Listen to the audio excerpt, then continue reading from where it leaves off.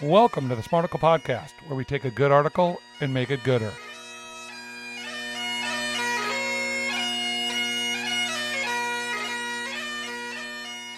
Happy birthday to you and me, Brandon. This Oh, is the 1 year anniversary of the Smarticle Podcast.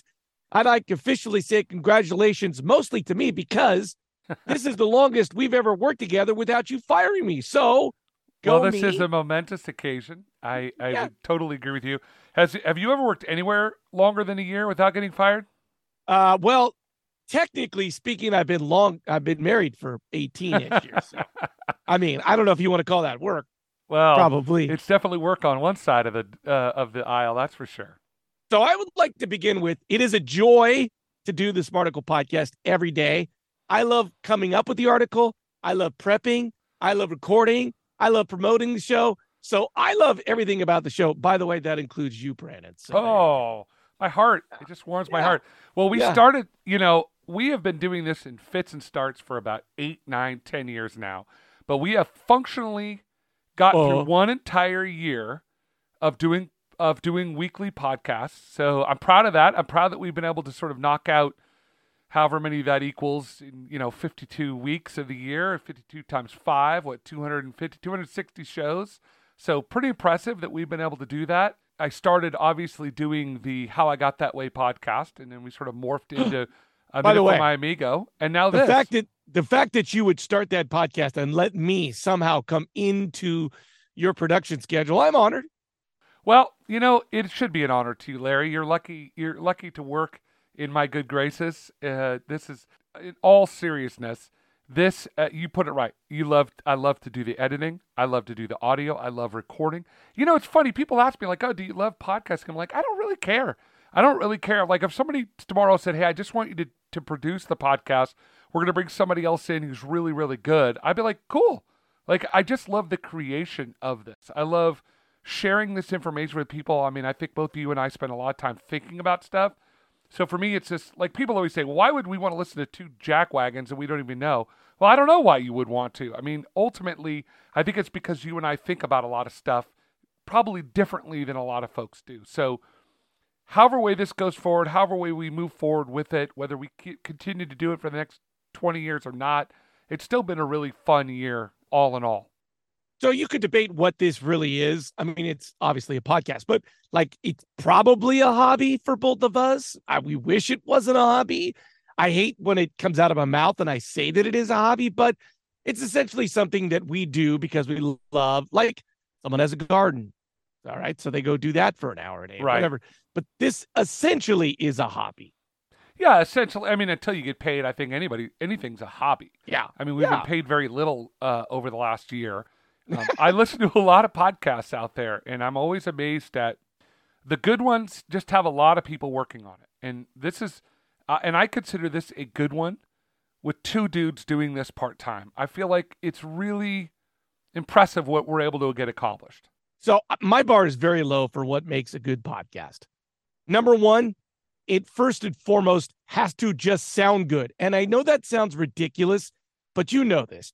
How many podcasts are there in the world that you go on and they still sound like they're recording in a bathroom of a squeaky house in 1929? Kind of like when we did our live show in that echoey kitchen.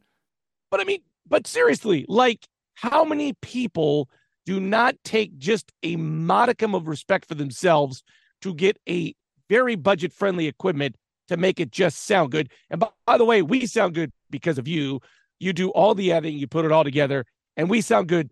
Essentially what I'm saying is thank you for making it sound good. Well, I think that's interesting that you bring that up because I think this is, you have obviously years and years and years of radio experience.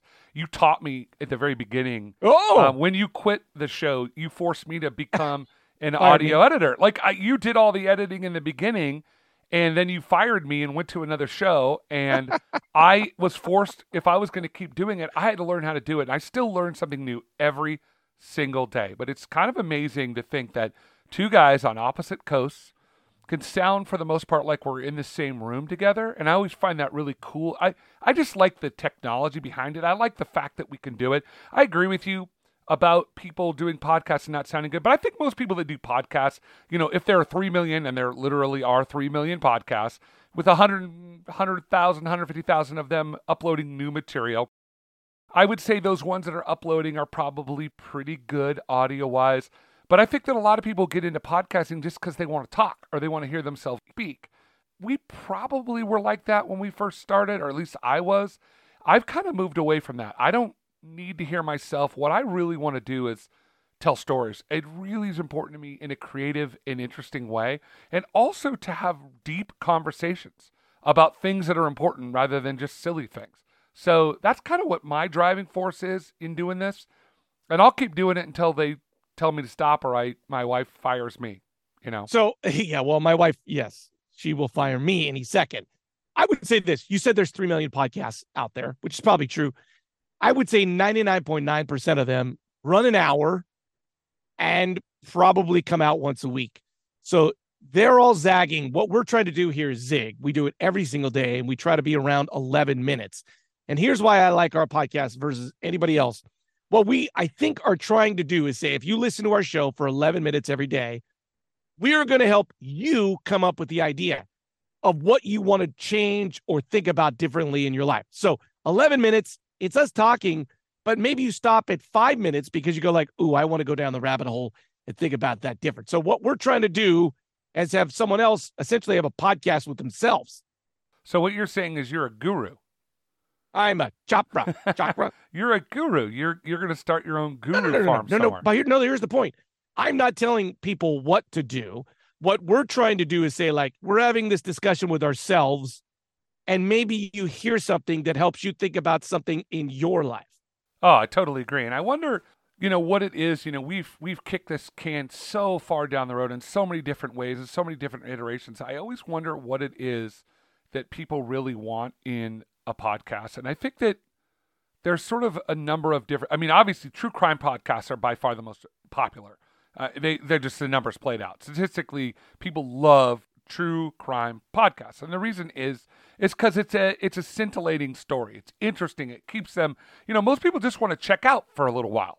They want to check out for an hour, half an hour, whatever. They want to listen to a story come at them. Rarely do I think that people, not rarely, but for the most part, when people podcast, I'm not sure they're saying, wow, I really want to think about things. But that's what we're driving at. We're driving at trying to get people to think about things differently than they already do. And not say, well, I definitely want to follow my guru, Larry. He knows everything. But more like, that guy's a jackwagon, or Brandon's an idiot. Let me think about it a different way myself. And let me take it this way as opposed to that way. So, in theory, we take an article every day and we sort of banter about it. And maybe it's something that you've heard of and we're giving it a different way. Maybe it's an idea, something that you haven't heard of, and we're bringing it to you. But essentially, it's these ideas that are out there in the world and giving you some sort of firm grasp on what it is so that you can do what you will with it. That's my interpretation. Yeah, and I think that so oftentimes in any of these podcasts that people dive down deep into one single area of focus. And I was thinking about how many different shows we've done on this, 260 or whatever, and they've ranged everywhere from talking about God to talking about like legalized weed and urinals and all, things that are out there. Topics that I would never even have paid attention to had I not been thinking about it for this show. So it is interesting how it is a current event show in the context that we're trying to wrestle with the things that are sort of currently going on in our world. But some of this stuff we talked about on yesterday's show, or a couple days ago, I guess, or one coming up. I can't remember. I do these so often, but about this revival, right? A revival in Kentucky. And, a lot of people have heard a little bit about it, but you and I have a really unique perspective on that because we've been sort of raised around that mentality our whole life. So it's just trying to bring those different views in to help people sort of understand why in the world would people go to Wilmore, Kentucky to go to a religious revival. I think that's really important part of what we do. So in theory, I think we're pretty good at what we do. I like doing it, so I wouldn't do it if I didn't think we would. So we take 11 minutes every day.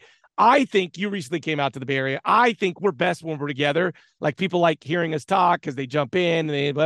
I think we're much better. So my hope for the future is that we get to do this in some way or form together.